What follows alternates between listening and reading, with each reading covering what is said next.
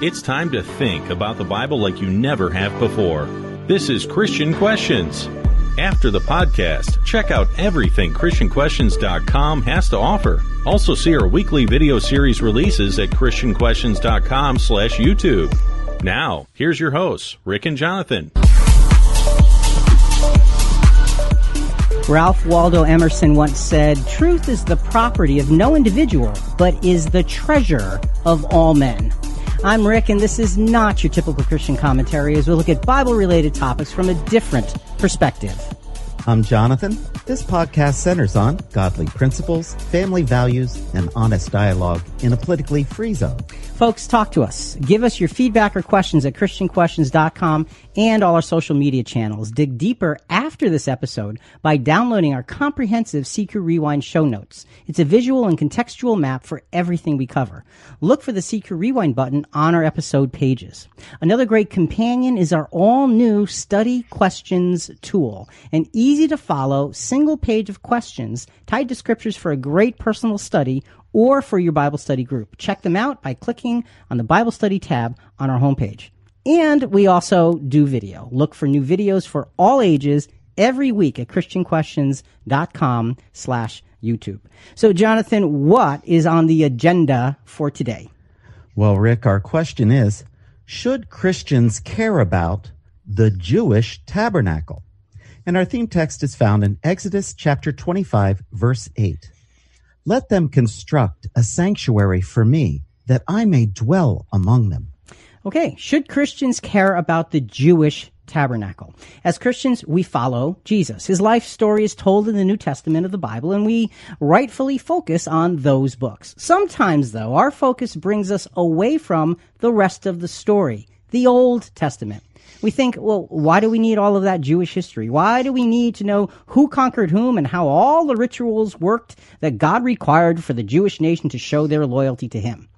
Well, the fact is we need the Old Testament, and we need it badly. This need is dramatically illustrated in the tabernacle, the portable tent and furnishings that the Jews carried with them during their 40-year wilderness experience. So coming up in today's podcast, did you ever wonder why God was utterly meticulous when he told Israel of ancient time to build their tabernacle while wandering in the desert? Can you say encoded message for Christians? In our first two segments, we lay the foundation for deciphering this message. Most of Christianity has practically no idea that the tabernacle is mentioned several times in the New Testament as relating to us. Our third and fourth segments show us where and what it all means. And finally, what if God was sending you a powerful personal message? You'd want to be around to receive it, right? Well, do not miss our final segment, because there is a message for you that comes from this tabernacle. Rick, the story that this tabernacle tells is breathtaking. It's a wonderful example of God's care and his foresight. The tabernacle is like a treasure map. Let's see where it leads.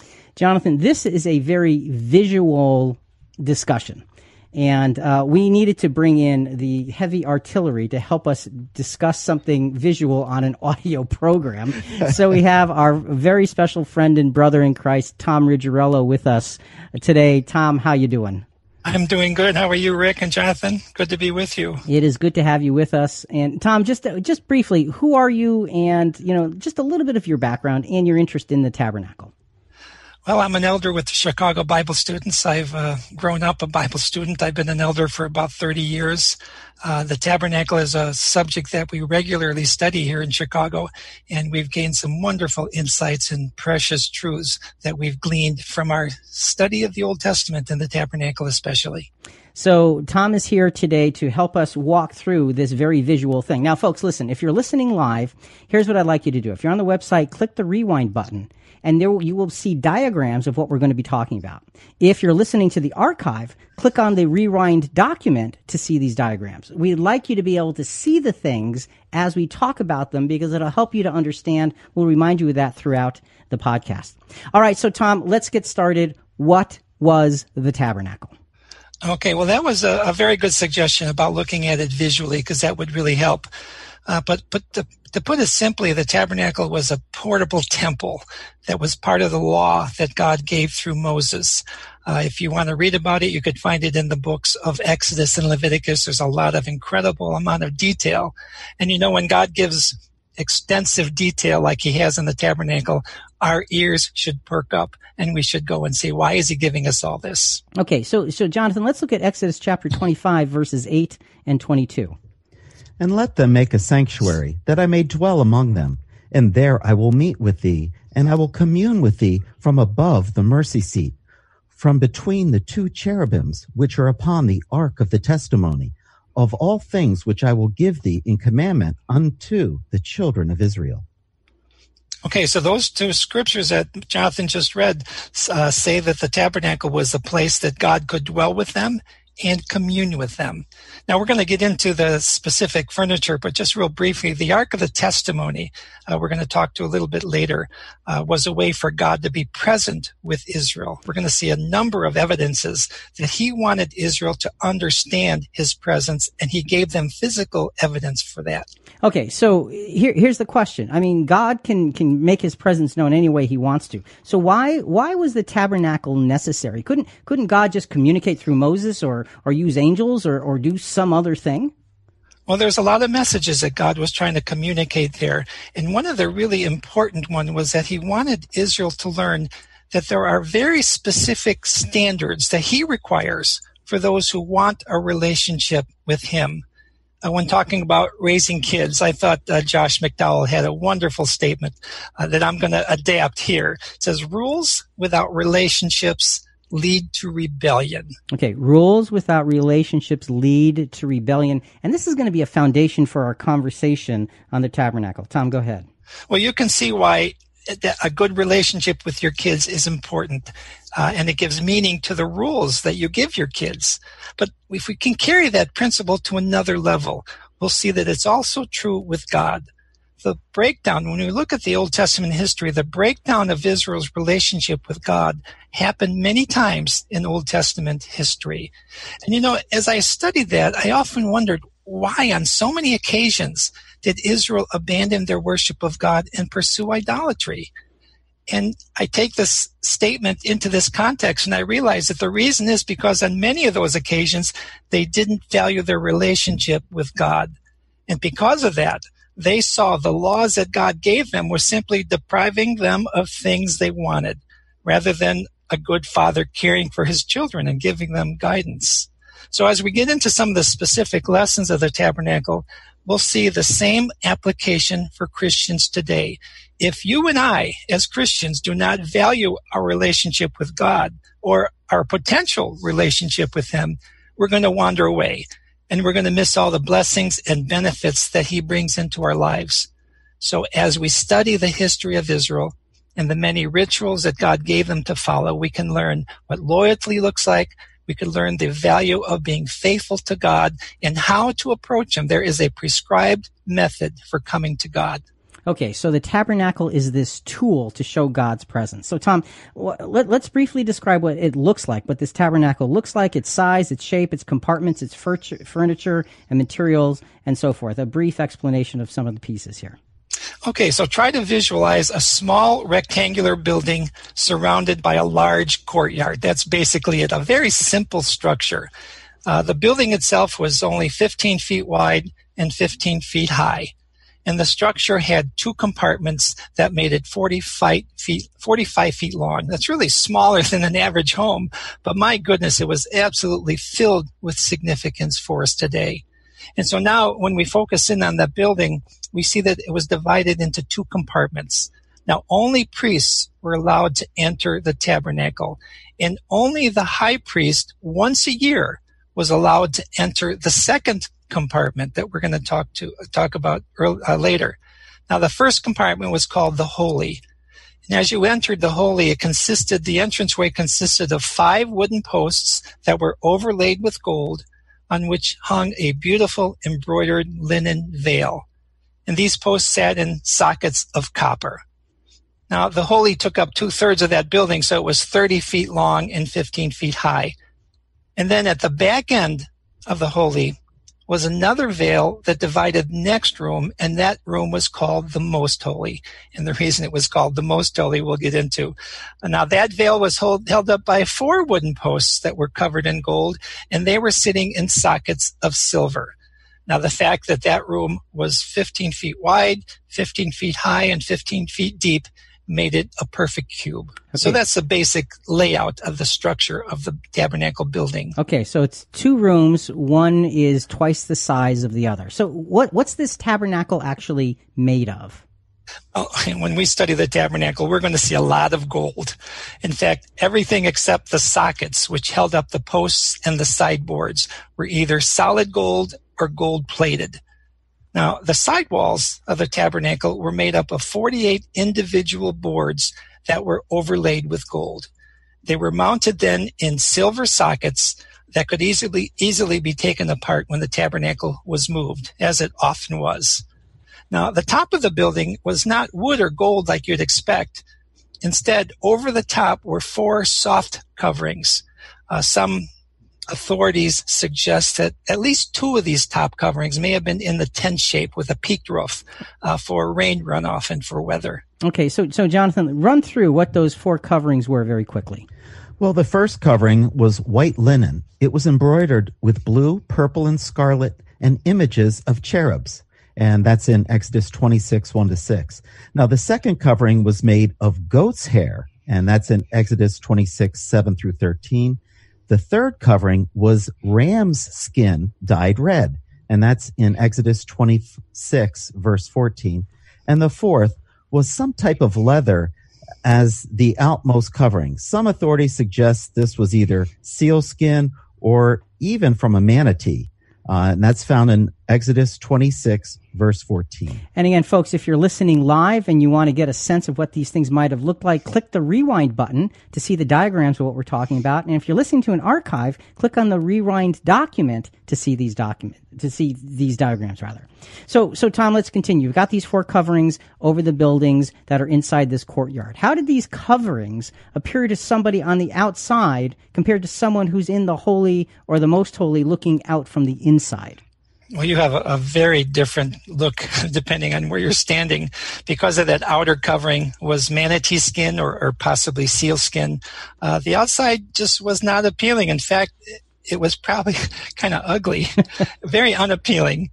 But now you stand in the holy and the most holy, and you look up to the ceiling, and you see this beautiful white linen embroidered with images of angels.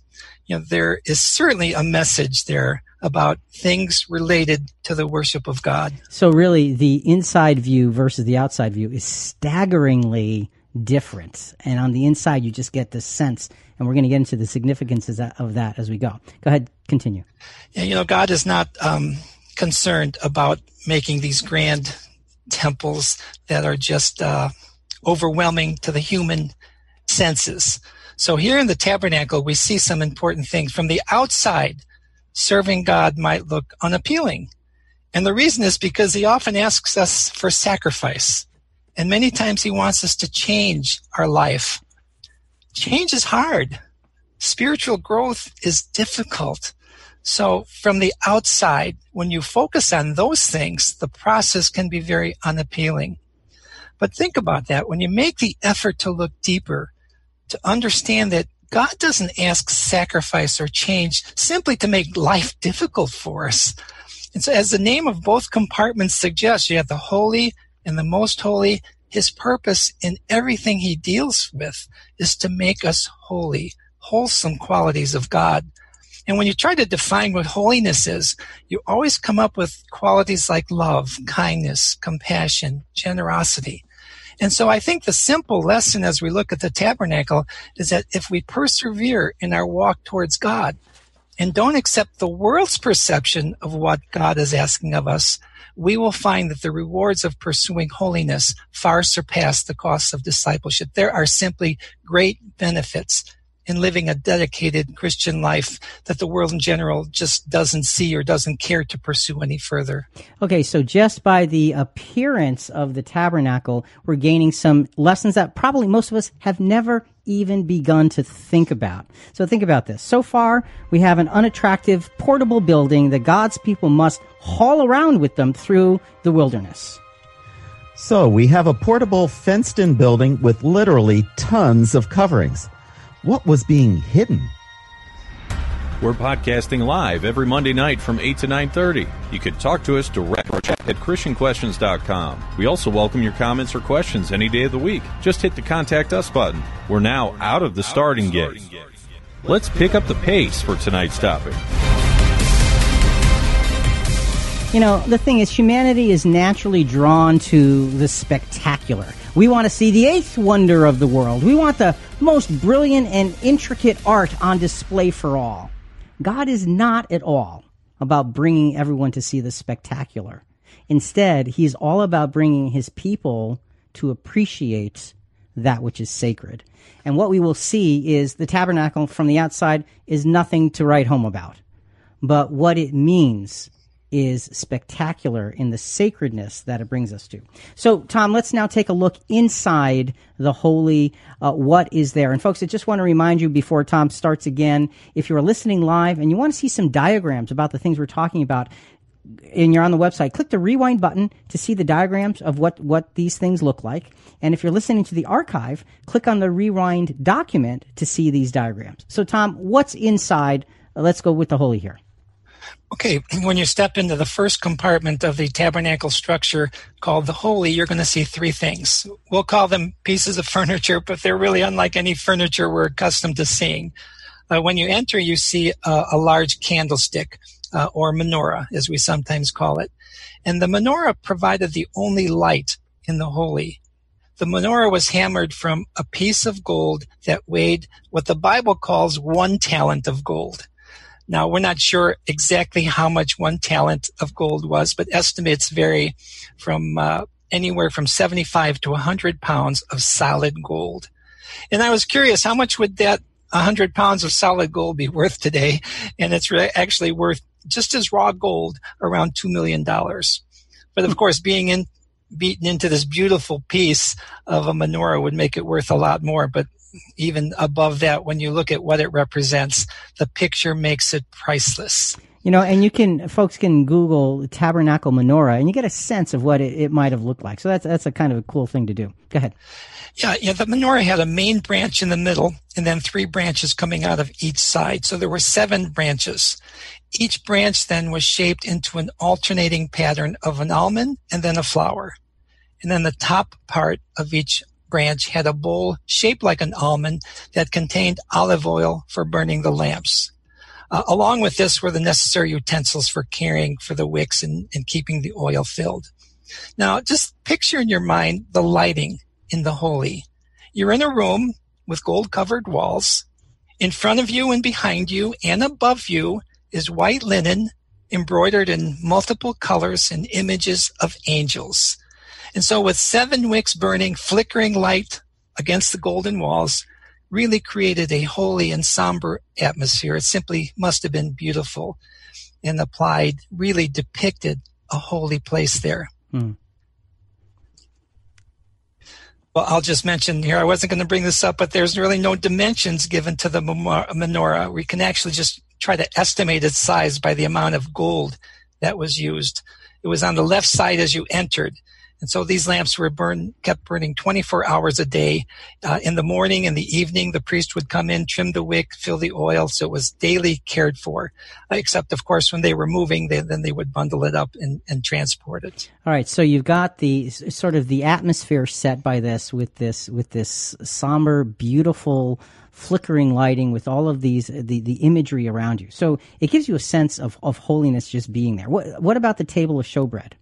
Well, right across from the menorah was a small wooden table overlaid with gold. Here again, we're seeing more gold. Now, this table was only 27 inches high.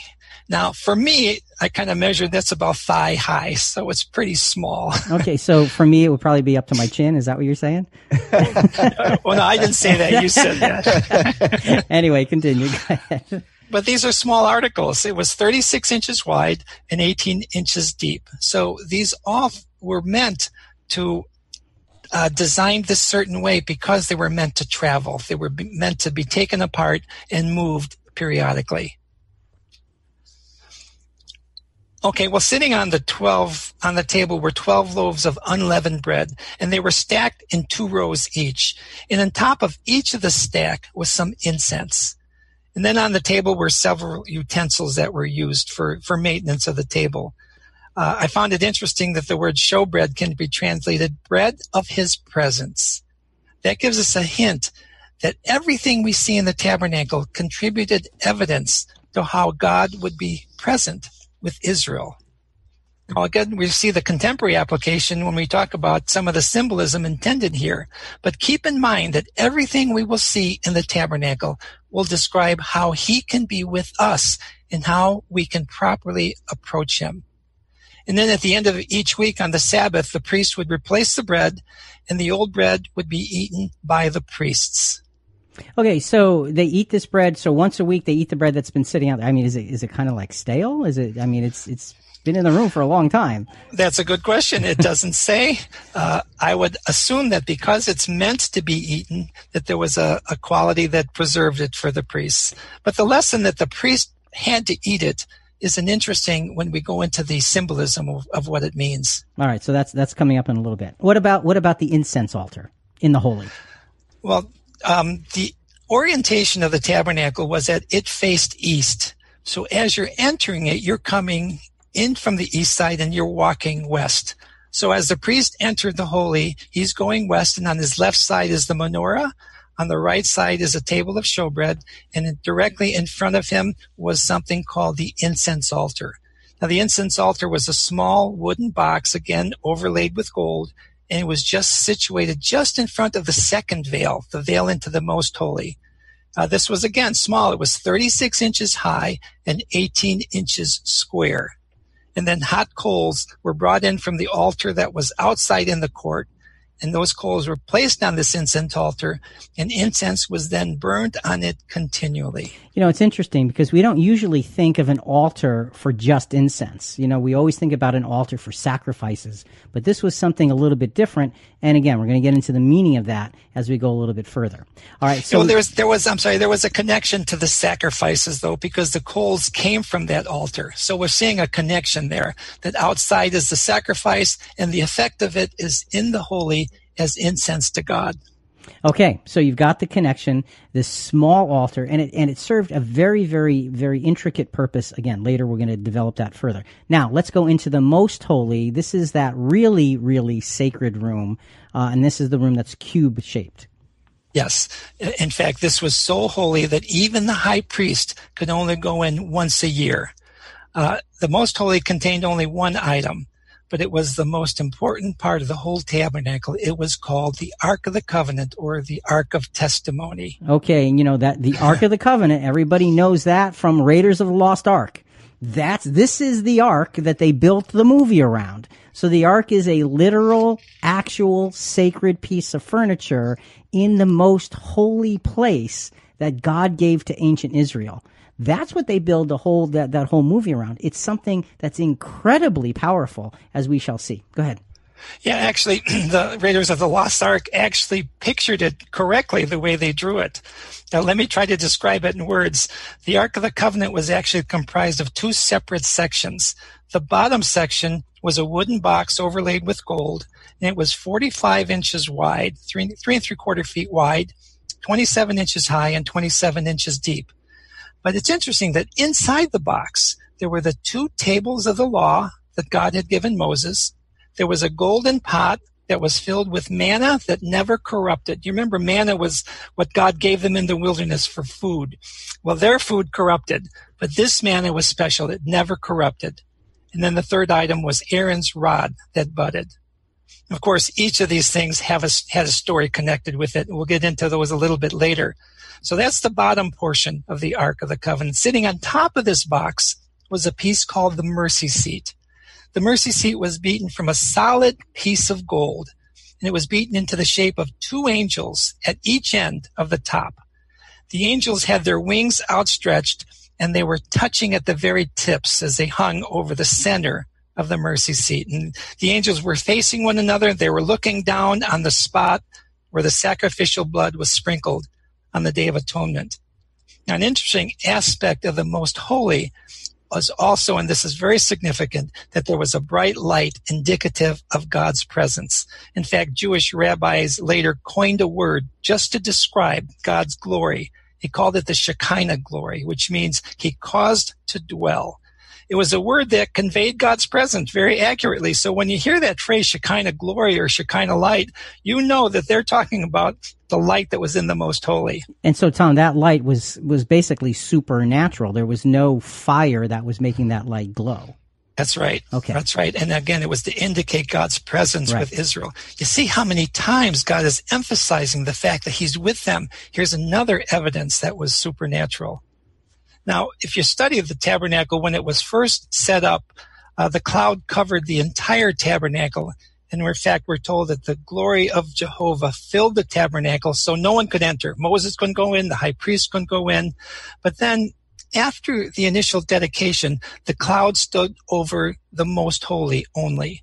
And at night, that cloud became a pillar of fire somehow, but that's the way it's described. And so that cloud must have been visible from any part of the camp of Israel, since the tabernacle was situated in the very center of Israel's camp. And so when the cloud moved, Israel had to break camp, and they followed the cloud to the next camping place. So when that cloud moved, it became a major event for the Israelites. And Tom and Rick, this is described in Exodus 13, verse 21. And the Lord went before them by day in a pillar of cloud to lead them the way, and by night in a pillar of fire to give them light to go by day and night. So this is a very dramatic reminder that God is there. Sunny or cloudy day, didn't matter. You saw that cloud. Overcast night or bright starry night, you saw this pillar of fire. God literally showed them his presence. And Tom, you keep saying, that's what this is about. It's about the presence of God. You could see it from the outside, and boy, you could really, really see it from the inside. All right. Let's exit the tabernacle structure now, and let's look out into the court. What do we see in that courtyard area? Okay, as you go out into the rectangular building that we were just in, the Holy, you go out and you see another huge rectangle that surrounded the tabernacle structure. And the dimensions here there's 150 feet long and 75 feet wide. And there was a white linen curtain that formed the walls of the court. And these were held up by wooden posts, not covered in anything, just wood. And they were in sockets of copper. And that curtain was 7.5 feet high, so it was intended not to be looked over. And so this separated all the activity in the court from the surrounding camp of Israel. Okay, big court, 150 feet by 75 feet. That's actually 1/4 of a football field, just to give you some perspective. Okay, so in this courtyard area, what kind of furniture is out there? You know, again, I'm overwhelmed at how simple God makes his pictures. There were only two things out in the court. There was an altar called the brazen altar, and then something called the laver. Okay. The brazen altar, I'll go into what that looked like and what it was? Yep. Yeah, the brazen altar is a term used in our King James Bible. It actually should be translated copper. It was a copper altar. So again, it was a wooden box overlaid with copper, and it was 7.5 feet square and 4.5 feet high. Okay, see, now this one would have been right up to my chin. Yeah, and it probably would have been difficult to lift that animal over and to get it onto the altar. But the altar had horns at each corner, and there was a copper grate halfway down where the animal sacrifices were actually burned. It was the first item that you would see when you came into the court from the camp. And this was where all the sacrifices were altered, and there were, of course, many, many different kinds of sacrifices with the tabernacle that we're not going to have time to get into, but all are very significant. Okay, so we've got the altar, the place for sacrifices. What about this laver thing you were talking about? Well, now as you're walking west from the entrance, you pass the brazen altar, and you now come to something called the laver. It was a polished copper receptacle for water. It's where the priests would wash their hands and feet before entering either the tabernacle structure or where they would wash before offering any sacrifices on the brazen altar. And so it was situated between the brazen altar and the door of the tabernacle. Now, like the candlestick, there's no dimensions given to the lavers. I wonder sometimes if there's significance in the fact that there's no dimension given to two articles. We don't know exactly what the laver looked like, but some scholars believe that it may have been separated with a bowl at the bottom where the priest could wash their feet and another basin higher up where they could wash their hands. And it's interesting where the copper came from. We're told that the copper for the laver was donated from the looking glasses of the Hebrew women. Now, glass mirrors had not been invented, and they were only invented a couple hundred years ago. So copper was highly polished as a looking glass, and here it was used in the laver. So there was a reflective quality to this laver. Okay, so a simple item for washing that had no dimensions, and there's so many details that, it's kind of an interesting thing. Tom, one more thing? No. Oh, okay. Oh, okay. All right. I thought you were getting my attention. Okay. So the tabernacle, here is the thing. The tabernacle is mentioned in the book of Acts, but there it's called the tabernacle of witness in the wilderness. Why would it be described that way? There's not a whole lot of people around except for Israel. And Jonathan, let's look at Acts 7:44. Our fathers had the tabernacle of witness in the wilderness, as he had appointed, speaking unto Moses, that he should make it according to the fashion that he had seen. Well, Rick, you had mentioned earlier that this was used by Israel in the wandering in the wilderness for 40 years. Well, that's why the tabernacle was portable. Every time the cloud or pillar of fire moved, Israel had to take it apart. They had to take up stakes and move with it. That's why it's called a witness in the wilderness. So, it's interesting because the tabernacle then dictated their movements. And I think that's an interesting thing. God was with them, he showed them, and he told them when it was time to leave. So that explains why it's in the wilderness. But why is it called the tabernacle of witness? Because that's an unusual statement. Yeah, that's, to me, one of the most significant things we might learn tonight. The tabernacle was a witness to Israel of God's presence with them. So why did God have to witness to them? Yeah. But notice that the Ark of the Covenant was also called the Ark of Testimony. It was the box. It was the box under the mercy seat that was, if you're going to be real specific, it was the box that was called the Ark of Testimony. And remember what was inside the box. There were the 2 tables of the law, there was Aaron's rod that budded, and there was this golden pot of manna. Each of those things was God's way of saying, remember these things. These were evidences that I am with you. And when we look at each of the specific things, you could do a whole study on each one in particular. But he showed that he was with Israel when he gave them the law. That was represented in the stone tablets. Okay. All right. So now let's talk about a little bit about Aaron's rod that budded, because that's a very curious thing.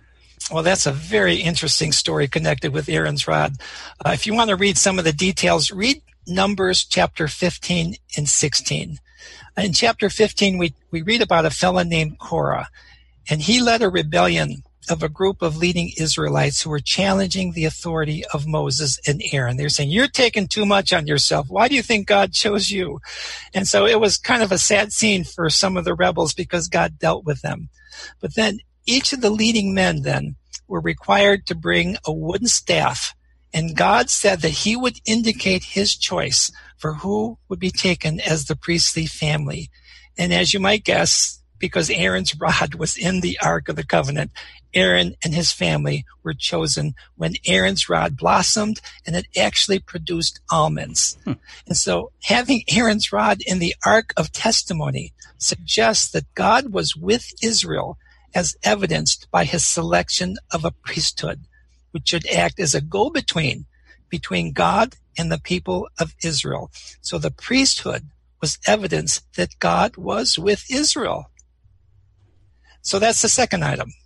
The third item in the Ark of Testimony was this golden pot of manna that never went bad. Yeah, and that's an interesting point on that, because the manna that they collected would go bad if they didn't use it. And so this is manna that never went bad and really is showing us God's care for them. Yes, that's exactly the point. You remember, as they wandered in the wilderness, they complained that they didn't have food, and so God miraculously sends down this manna. Well, by having this pot of manna in the Ark of Testimony, he's saying, Israel, remember the past when I delivered you. Remember the time I provided for you. And all the other things that he provided for him, these are remembrances that he miraculously fed Israel in the wilderness. And so these were God's witnesses of his presence with Israel. And it's interesting that it's also called the Ark of the Covenant. And it's telling them that his presence was with them through the law covenant. He gave them laws that they agreed to obey. This was their covenant relationship with him. And so again, it goes back to the concept of relationships, that there is a certain way to approach God, that he is approachable, but we have to do it his way. In fact, the entire tabernacle arrangement was a witness that God was with Israel. They could see the cloud by day, and they could see the pillar of fire by night, and that was another witness. Every day they could look up and say, yes, he's still there. I see his cloud. I see the pillar.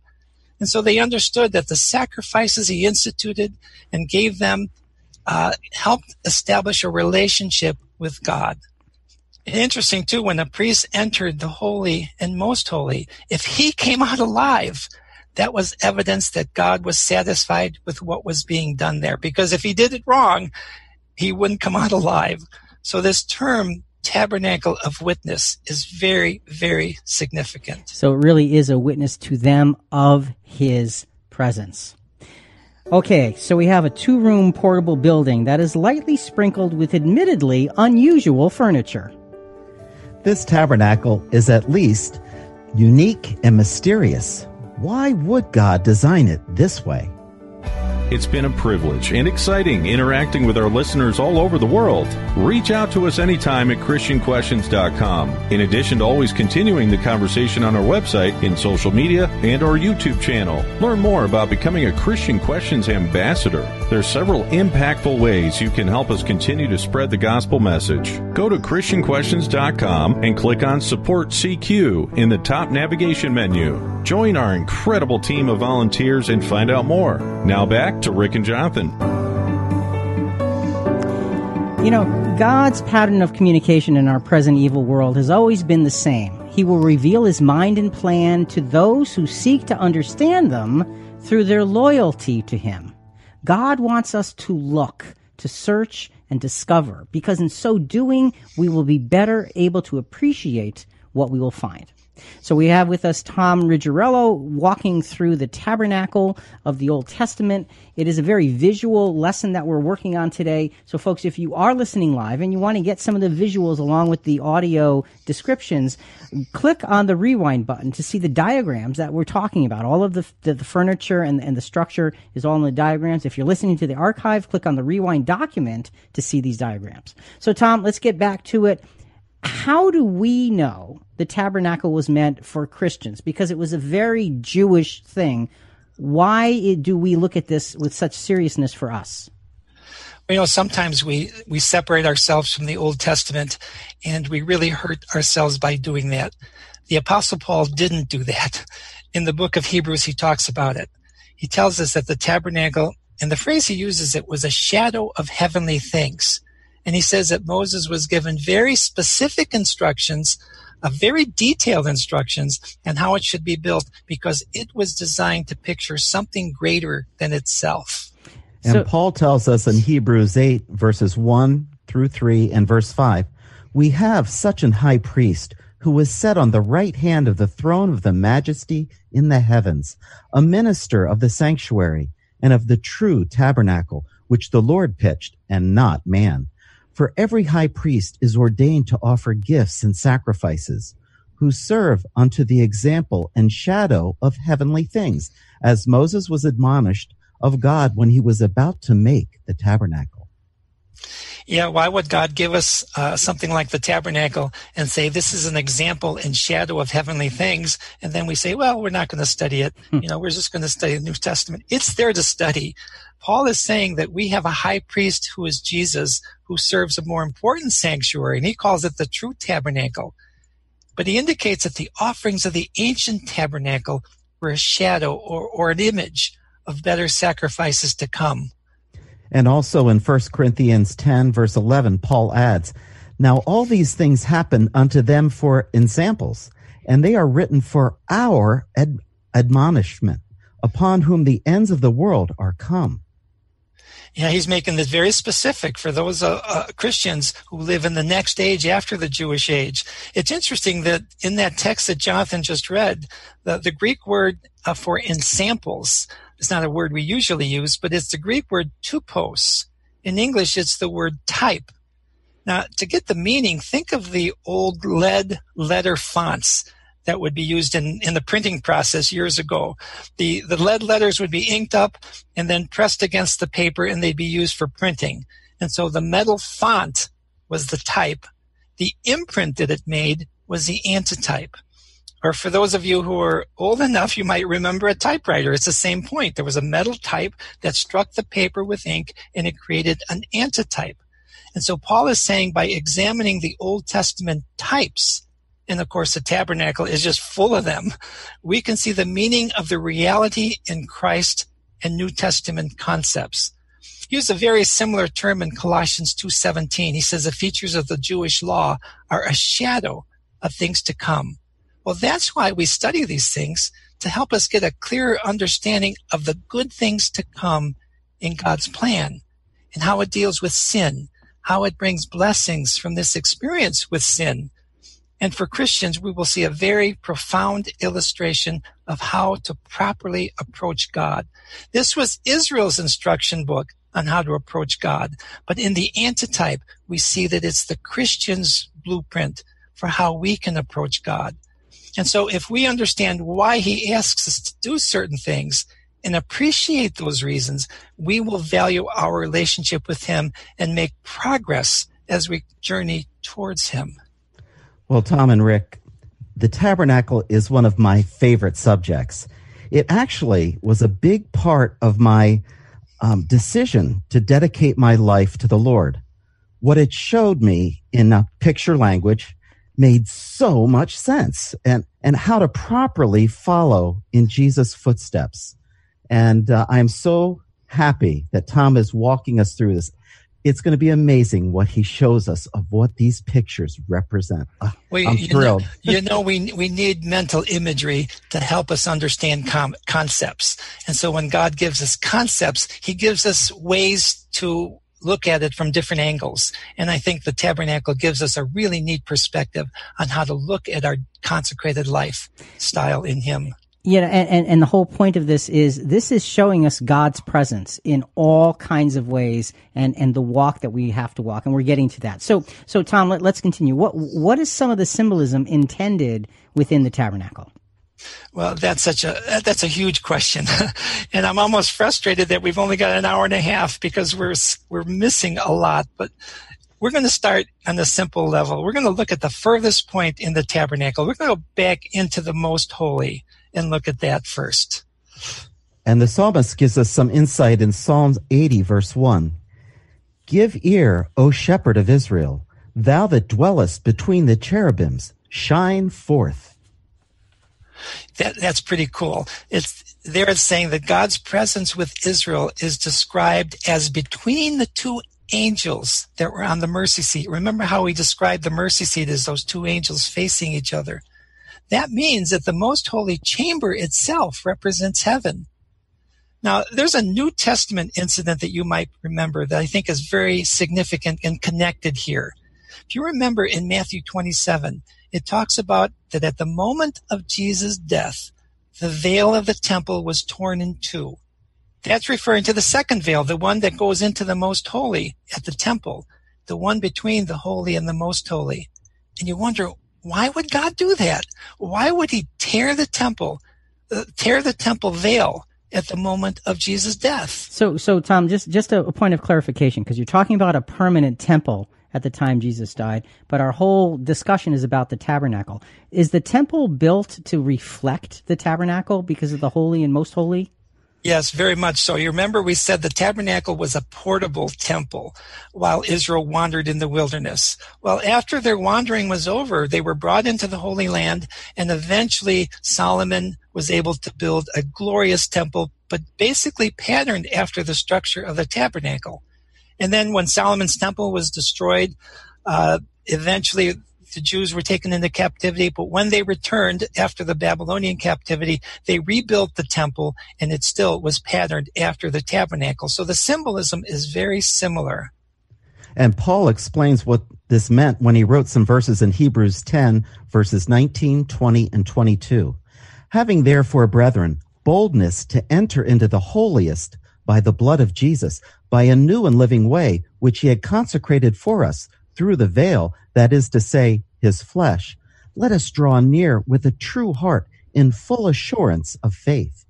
And I'll take that verse and superimpose it over the tabernacle and over that second veil.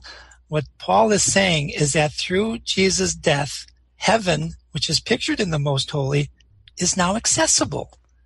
Those who now live by faith in that blood can, upon their death, enter heaven, an opportunity that was simply not available before Jesus' death.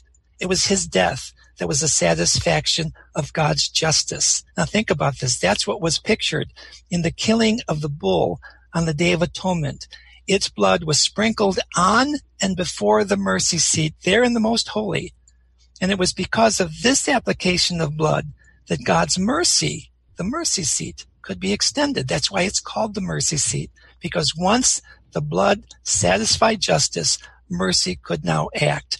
And that's why the angels are looking down upon the place where the sacrificial blood was sprinkled. Before God's mercy could be fully extended, justice had to be satisfied. So, go ahead. Well, see, so you've got this sense of Jesus' death was the pivot point of the entire plan, and so the rending of this curtain was a dramatic physical example. Something had dramatically changed and would never be the same. Yes, Jesus was the first one to enter heaven from earth. And now that he opened up the way, that veil has been torn open, others can follow. So these verses in Hebrew tell us that passing through the second veil, that was between the holy and most holy, that passing through represents the death of Jesus' human life. And so his death opened up the veil of heaven. And that's going to help us see that the passing through of the second veil also pictures the death of the Christian's flesh. And if that Christian is found faithful, that passing through will be the reward into heaven, following just as it happened to Jesus. So we're talking about the entrance into the most holy, and we're seeing that has a representation for us that's significant, and we're actually going to come back to that again a little bit later. So Tom, let's back up from the most holy to the holy. Okay, that's a good thing. The room there represents a special condition of the Christian, a special relationship with God, the condition that occurs before the Christian can go to heaven. And that's described in Psalm 91, verse 1. He that dwelleth in the secret place of the Most High shall abide under the shadow of the Almighty. Yeah, that's a great passage. That's telling us that the holy was a sort of secret place. And it was, because only priests could enter there. And then Paul told us in the Hebrew text we read earlier in Hebrews chapter 10 that we should draw near to God in full assurance of faith. Well, that describes the holy. Describes the holy as a condition of faith in Christ, and that the holy is the path to a new and living way beyond the veil. Now, here's an interesting detail that struck me when I was reading this. I mentioned earlier that the tabernacle building was made up of wooden boards overlaid with gold. But what I didn't say was that these boards were set in 100 silver sockets. And what struck me about this, where the silver came from. The silver came from a poll tax on the men of Israel. Okay, so a poll tax. What is a poll tax? Okay, maybe that's a bad phrase, but it was a census taken of all the men of Israel. And depending on how many men there were, they had to pay a certain amount of tax that went to the building of the tabernacle. We read that in Exodus 30, verses 12 and 15. When thou takest the sum of the children of Israel after their number, then shall they give every man a ransom for his soul unto the Lord. When thou numberest them, the rich shall not give more, and the poor shall not give less than 1/2 a shekel, when they give an offering unto the Lord to make an atonement for your souls. Okay, so the silver came from this tax, which was described in those verses as a ransom price for their souls. Interesting. And this next text will tell us what was done with that silver. Continuing in Exodus chapter 38, verse 27. And the 100 talents of silver were cast, the sockets of the sanctuary and the sockets of the veil, and 100 sockets of the 100 talents, a talent for a socket. Yeah, I love the fact that whether there were rich or poor people, men, everyone had to pay the same 1/2 shekel of silver, and it's described as a ransom. And so by using this ransom silver for the sockets, the very foundation of the tabernacle, God is saying that his plan of salvation is based on atonement. In this fact that everyone paid the same price, it shows that sin is a great leveler of man. The rich die just like the poor, all pay the same price for sin. But the fact that the foundation of the tabernacle structure was built on this ransom silver shows that the whole purpose of the tabernacle is pointing towards reconciling mankind with God by offsetting their sin with the payment of a ransom price. See, now, the average person is never going to see the details of God's plan unless we really, really study to try to find what it means. And when you put the scriptures together, Old and New Testament, you begin to see an amazing picture. So, the rooms actually have a meaning for Christians, showing us our present and future. Who would have thought? We have the general picture of what the holy means. What about the furniture? Why is it there? Talk to us during our live Monday night podcast from 8 to 9:30 every week. If you're listening through our app, just hit the message button. If you're on ChristianQuestions.com, click on chat at the bottom of your screen. As our discussion continues, it is inevitable when we start to answer questions that more questions appear. Let's see how this expands. It's now obvious that every item and aspect of this portable tabernacle was placed and designed for multiple purposes. For Israel, this was all a tangible doorway to the presence of God in their everyday lives. And for Christians now, it also serves as a powerful reminder of how we reside in the presence of God. And that's something we need to always understand. This is there to show us his presence and his plan.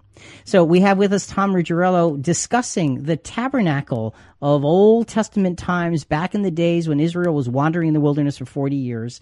And folks, because this is such a visual program, if you're listening live, click the rewind button to see the diagrams that show you what we're talking about. If you're listening to the archive, click on the rewind document and you can follow along with these diagrams. So we've looked at the holy as a room. So now let's look at the meaning of the items within that room, the holy. What symbolism is in those three pieces of furniture? Tom, let's start with the candlestick.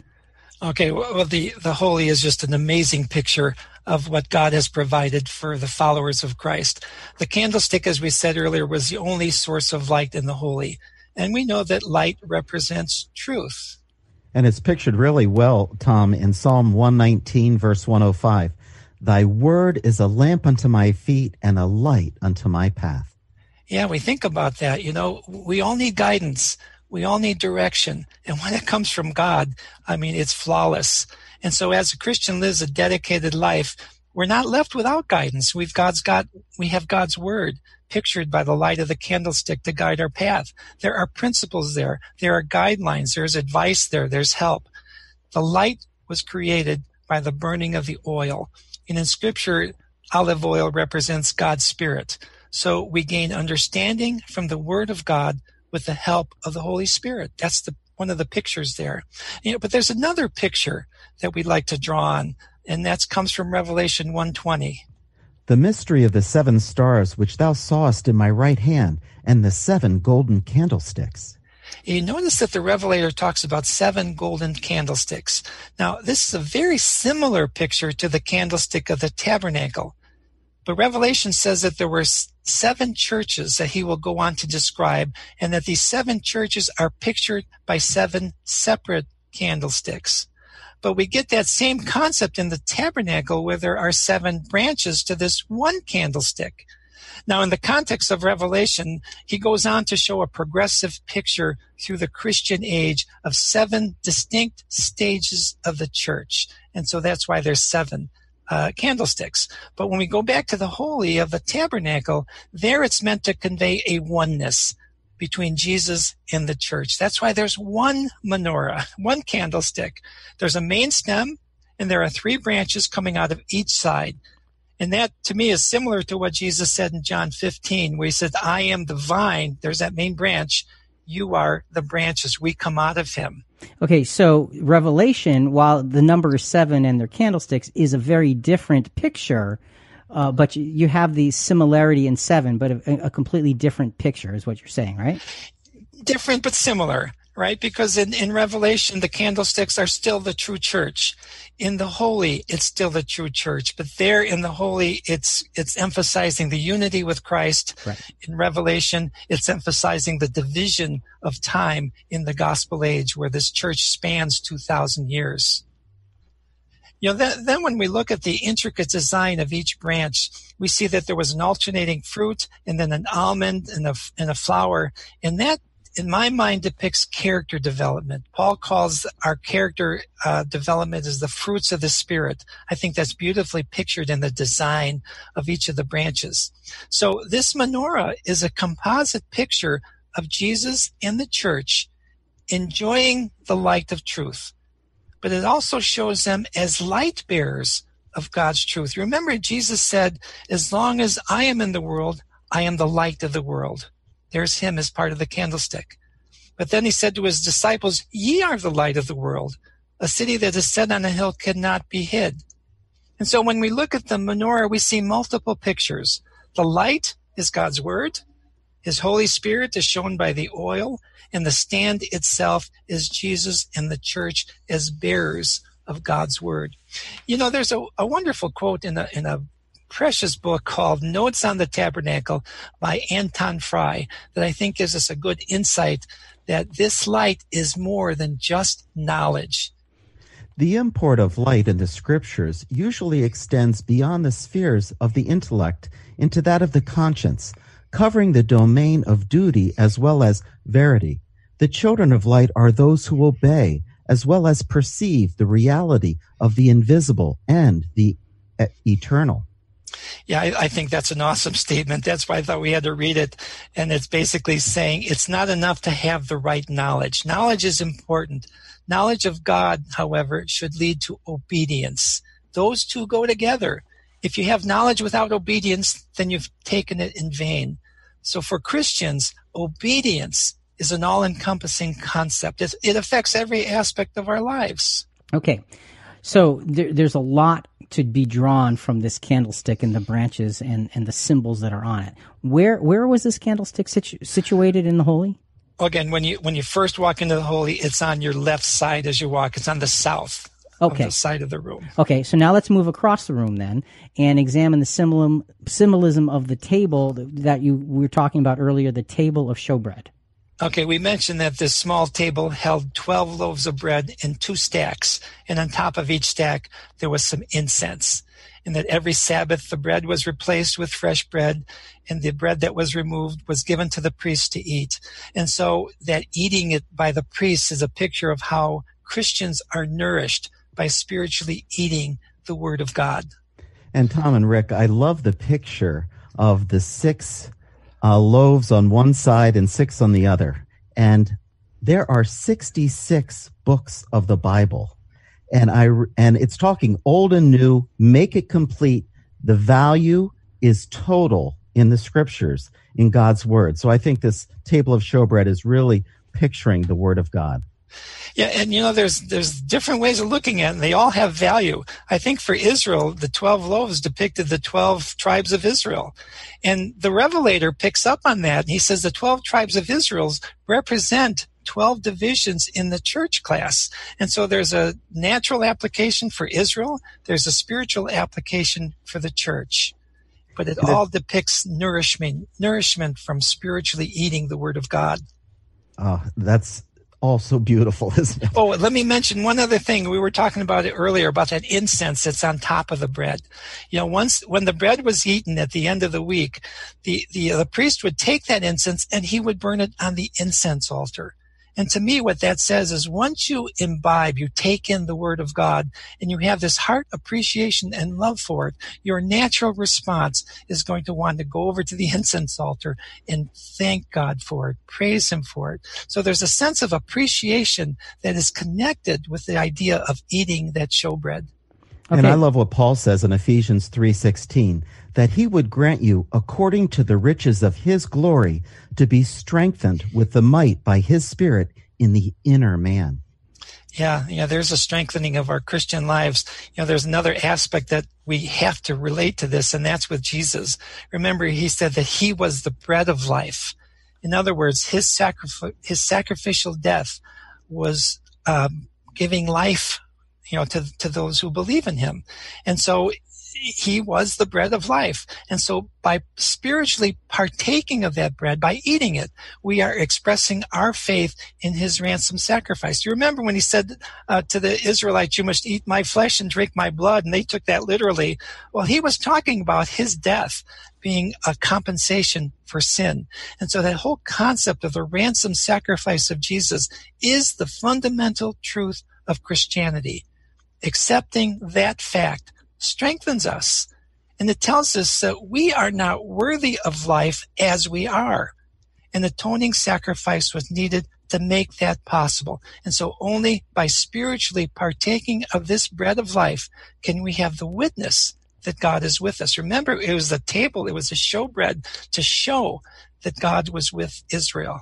Again, another piece that shows us God's presence in all of this. What about that incense altar? You've already alluded to it. Let's get into a little bit more detail on it. Okay, again, straight ahead, as you're looking to the second veil, the incense altar was just in front of the second veil that led into the Most Holy. And when incense was burned on this incense altar, it not only filled the holy, but also the smoke of the incense went into the Most Holy and covered the mercy seat. In Psalm 141, verse 2, we read, "Let my prayer be set forth before thee as incense, and let the lifting up of my hands as the evening sacrifice." Yeah, so here we see the psalmist telling us that the incense is a picture of prayer and praise. Remember, there was also some incense on the bread that I mentioned earlier, another expression of our appreciation of what we gained over there. And then there's a passage in Revelation chapter 8.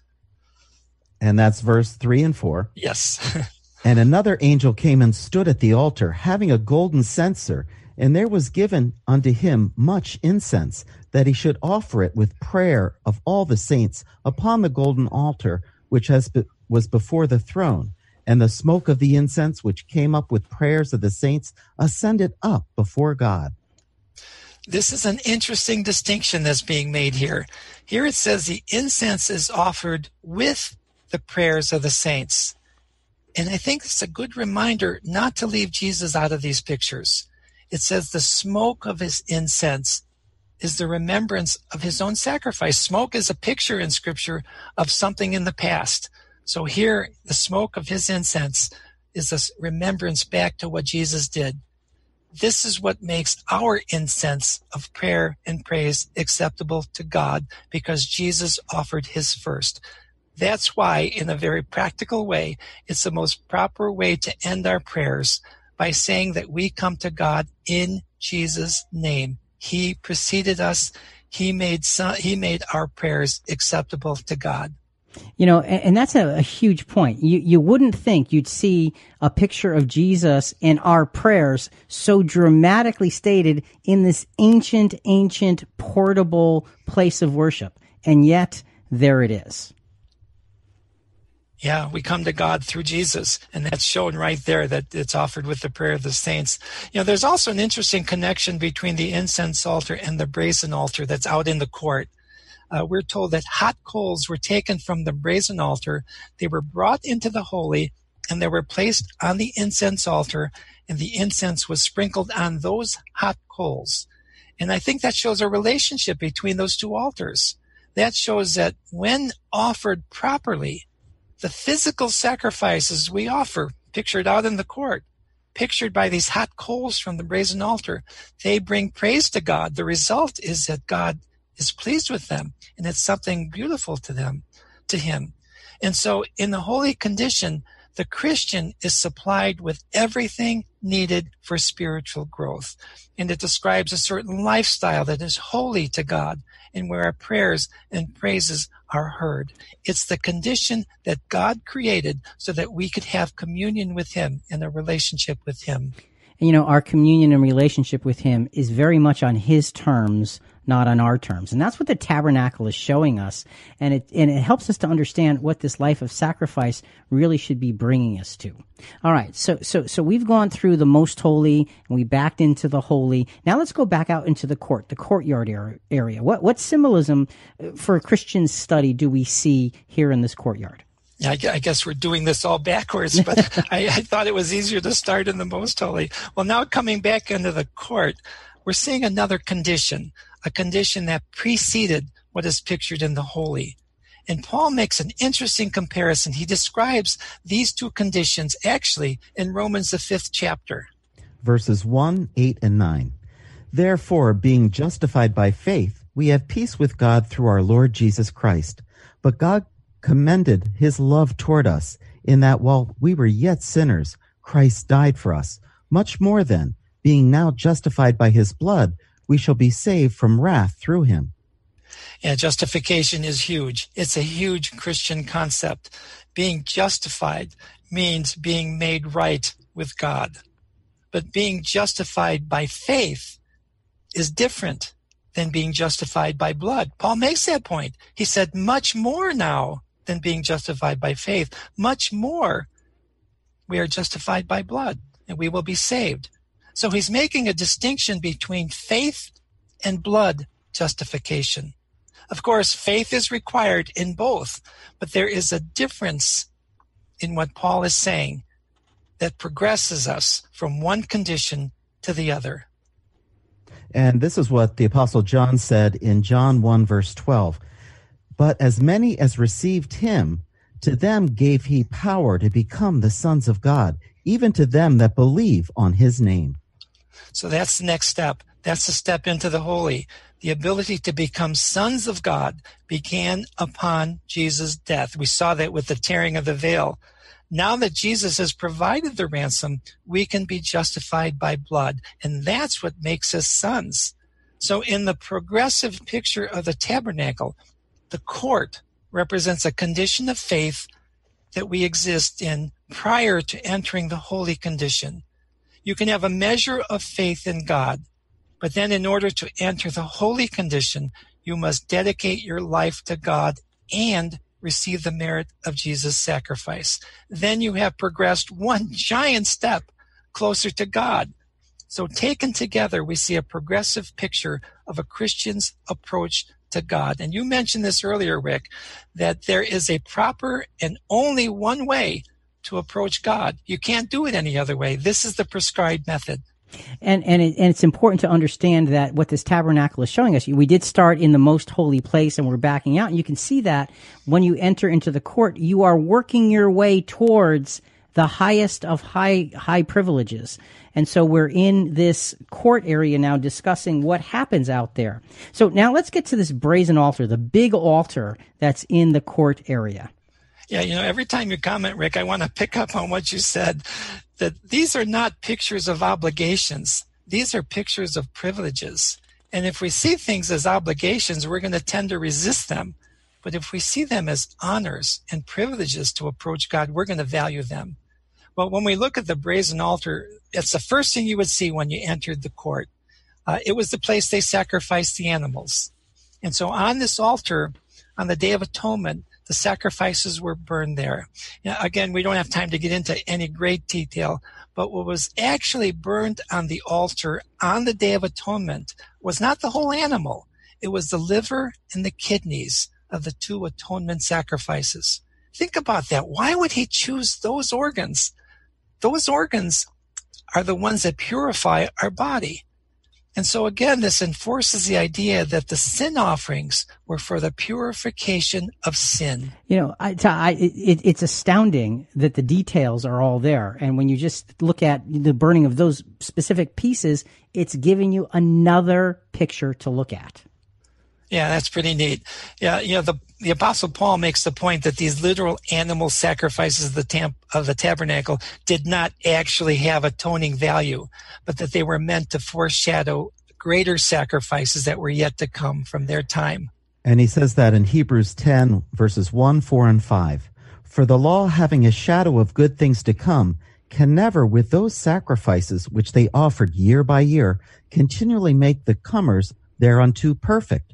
For it is not possible that the blood of bulls and goats should take away sins.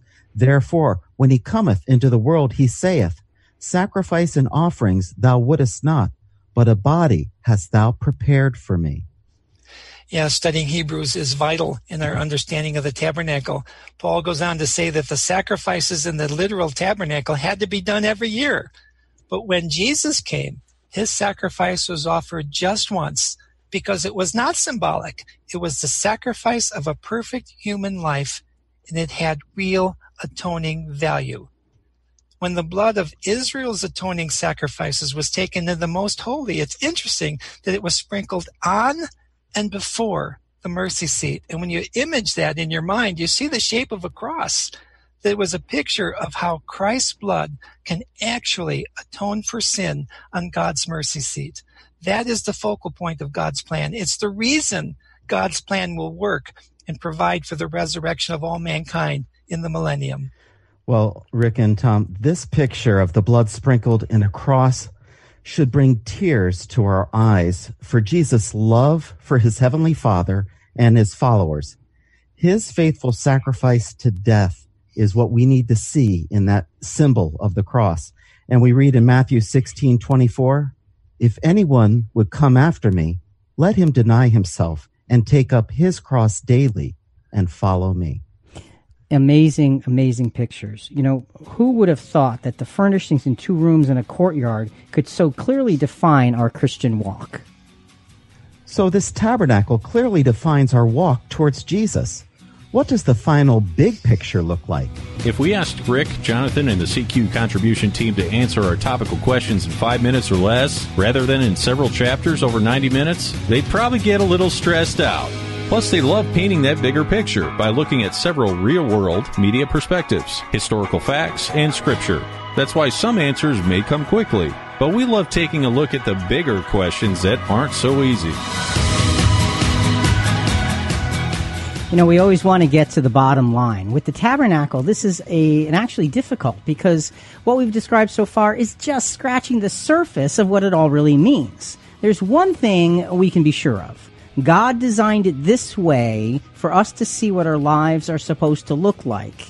And he designed it this way so we'd have to investigate so we could see what our lives look like. Because the investigation process gives us the sense of working toward God. And when you do the investigation, you see the blessing and you see the guidance and you see this incredible message. So folks, again, this is a very visual picture that we're talking about. If you're listening live, click the rewind button to see the diagrams of what we're talking about with the tabernacle itself and the furniture. If you're listening to the archive, click on the rewind document and you can see these diagrams as well. So Tom, our final segment here, let's begin to put the pieces together, tie all of these pictures together for us as Christians. Well, you know, there's so many details that it's very easy to get lost in the details. But it's good to take a step back. And when we do that, we see a very interesting picture being formed. The tabernacle offers primarily a progressive picture of the walk of a Christian. It starts out in the world, pictured out in the court, beyond the court, out in the camp of Israel. And when you think of that condition of the world, we realize that there's no connection with God out there. We have no relationship with him in the world. And as an individual draws to God, he symbolically approaches the tabernacle and enters the court. But it's important to remember that there's only one way to approach God, and that's through the blood of Christ. So now he's in the court. There's one step of faith needed to even get to that point. He had to be willing to draw closer. And so as he enters the court, the first thing he sees there is the brazen altar on which the sacrifice of Jesus was symbolically conveyed. So standing there, he smells the burning organs. It's a pretty pleasant smell. And of course, that illustrates a measure of appreciation for the sacrifice of Christ, at least on a human level. He's coming closer. He's seeing something of value there. Okay, so you come into this courtyard, the journey has started, and it starts with the observation, and you see that sacrifice of Jesus, and now it comes to appreciation. So that's how we start, with observation and appreciation. Yeah, it starts outside with the desire to find something better. It draws, and he sees the sacrifice of Christ, and there's a measure of appreciation there. And then as he progresses further, he comes to the laver, the place for washing. And if he's rightly exercised by this, he understands that he needs cleansing from sin. You just saw a sacrifice on the previous altar. That means there's a reason for that sacrifice. And so if that individual wants to progress closer to God, he then has to go on. He has to go beyond the desire to be cleansed from sin, and he has to pass under the first veil. Now, this is interesting. Remember that we said that there were 5 posts holding up the first veil, and they were set in sockets of copper. Copper represents human nature. Remember, copper is reddish in color, kind of like human blood, and it's not as valuable as silver or gold. And I think the 5 posts represent the dedication of our 5 senses. Not 3, not 4. This is a complete dedication. We call that consecration. And we get that word really from the consecration of the priesthood. And so that's described for us in Romans 12:1. I beseech you, therefore, brethren, by the mercies of God, that ye present your bodies a living sacrifice, holy, acceptable unto God, which is your reasonable service. And so when an individual dedicates his life to God, he symbolically enters this holy condition, and now he can benefit by all the things that are illustrated there. He's got the enlightenment of Scripture and the Holy Spirit at the menorah. He has a spiritual nourishment that's provided for him at the table of showbread that shows God's presence through the bread, which is Jesus. And then he has the ability to offer acceptable prayers to God at the incense altar. And then that second step mentioned in Romans 12 then starts to take place for that person while he dwells in the holy. And be not conformed to this world, but be ye transformed by the renewing of your mind, that you may prove what is that good and acceptable and perfect will of God. That's the purpose of being in the holy, to be transformed by the renewing of the mind so that we can understand God, understand his will, and be acceptable to him. So the journey that started with observation and appreciation now continues with actions of faith and thorough loyalty. That's right, and dedication. This is the procedure. This is the way to approach God. It is the only way acceptable to him. And then there's one last step. When proving faithful, the flesh dies, and the individual passes beyond the second veil, just as Jesus once did. He then enters the glories of heaven and the very presence of God. That just is mind-boggling to me, that anyone could actually be in the presence of God. And of course, there's so much more in the tabernacle. We haven't even touched the many different sacrifices offered and what they represent, or the symbolic function of the priesthood. We're really only touching the tip of the iceberg. Okay, so Tom, we're moving along here. As a kind of a wrap-up question, what can we learn from this Old Testament tabernacle that we maybe could not have learned without it? What's unique about the lessons we're getting here? Well, I know we would get to this question, and so I thought a lot about this. And I think the answer is on many different levels. We see that God went to great effort in creating all the tabernacle services, the sacrifices, the materials, the color, the priesthood itself. And that was over 3,600 years ago. And to me, that says that God has had the salvation of this world planned for a very long time, because that really is the primary picture of the tabernacle. In fact, in Revelation 13:8, we're told that our salvation was planned even before the earth was formed. Now that shows that God devised a long-term plan, and that things in this world are not just happening at random. It shows that he knew atonement would be necessary even before the fall of Adam and Eve in the garden. And here's, to me, where his great wisdom comes in. God knew, he knew that we would benefit from the experience with sin. But he also knew that our sin would need to be atoned for before he could grant anyone eternal life. So nothing in history has been out of his control. And this all indicates that he has a timetable for everything.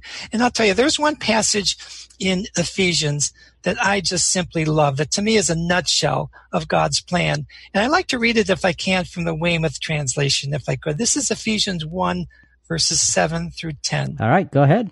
Okay, it says, "So abundant was God's grace, the grace which he lavished upon us when he made known to us the secret of his will.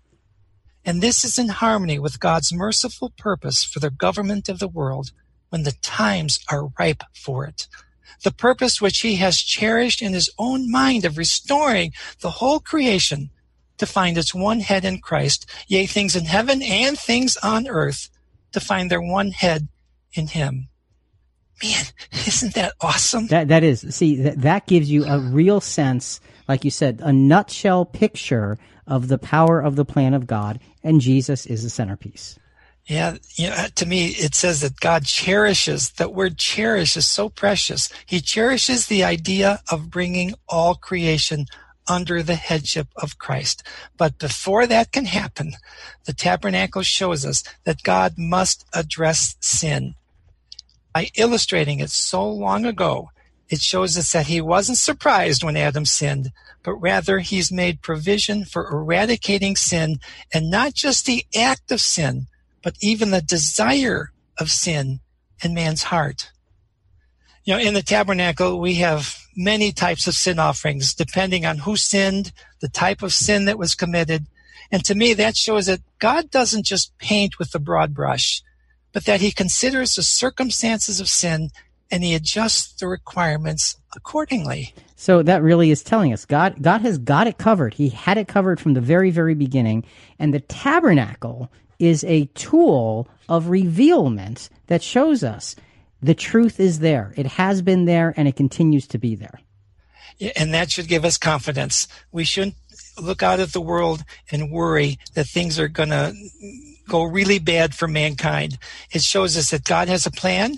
He's working it out. There's a certain timetable. I like that passage. It says when the times are ripe for it, it's going to happen. So we can have confidence in that. And like I said, there's many levels of lessons here. Another feature to me that supports the concept that there are two ages of salvation is that in the tabernacle, the high priest and his family actually received atonement before the nation of Israel. And that shows that during this gospel age, this Christian age which we're now in, the spiritual priesthood receives atonement, while mankind, pictured by the rest of Israel, will receive atonement in the millennium. To me, again, it's another support of this understanding that there are two ages of salvations. But there are many other offerings that were not sin offerings. There were burnt offerings, peace offerings, meal offerings. These are all significant. And I'll just mention briefly that we've developed a fairly comprehensive chart that I'd be glad to send to any listener that details all the offerings and just a brief explanation of what they mean. And lastly, I'll say that the priesthood is something that we haven't even looked at, but again, is very significant. It explains the role of Jesus and the church as God deals with the world of mankind through them. So it helps us to see the work that God has planned for the church in the future age. Okay, so let's wrap this up. If you do want to get that chart, you can email us at inspiration@christianquestions.com, and we can get that to Tom, and he'll send it to you. So, Tom, very quickly now, why study the tabernacle? You've given us a million reasons, but sum them up. Yeah, well, it shows us rich insights into the character of God. It shows us what he requires. It shows us his plan of salvation and what will be required to gain eternal life. Man, these are pretty important things. I mean, we're talking about life and death, right? How do you get life? This is it. Yeah. Then in the progressive picture of the tabernacle, we see that there's only one proper way to approach God. We're not going to find him out in the world. We won't find him in another religion or any other lifestyle. The only way to God is through a belief in the value of Jesus' sacrifice. There's the brazen altar. Then we have to understand our need for cleansing. There's the laver. Then we have to dedicate ourselves to God and take advantage of every spiritual help that he's provided. There's the holy. But all along the way, there are obstacles that challenge us to give up, to hold back, to not remain dedicated to God. And I'd like to go back to that Josh McDowell quote, that laws without relationships lead to rebellion. I love that. I think it's so true. The tabernacle is all about gaining an eternal relationship with God. If we can understand in the depth of our hearts the value of that relationship, we will not hesitate to do whatever God asks of us and be glad for the privilege of approaching him. So the lesson for a Christian is keep pressing on. Don't stop. Follow that whole process through the court, through the holy, and hopefully enter into the most holy. Don't let the world distract you or keep you away from serving this one thing that will bring eternal life. Tom, thanks so much. This has been an amazing, amazing excursion into something that most of us thought was a throwaway from the Old Testament. It is not a throwaway. It is a gold mine for understanding the mind of God, the plan of God, and the path of those who seek God. May God bless us as we look to find and understand the meanings in the tabernacle. Tom, thank you. And folks, my pleasure, Rick. Think about it. Listen, we really do want to hear from you. Give us your feedback or send us your questions on this episode and other episodes at ChristianQuestions.com. Also, a big part of spreading the word about our program is subscribing to Christian Questions in iTunes or Apple Podcasts or Google Podcasts, Stitcher, whatever your favorite podcast channel is. Please rate us and review us. We greatly appreciate it. And coming up next week, very different subject. We'll be talking about, do people become angels when they die? Interesting question. Great answer. Talk to you next week.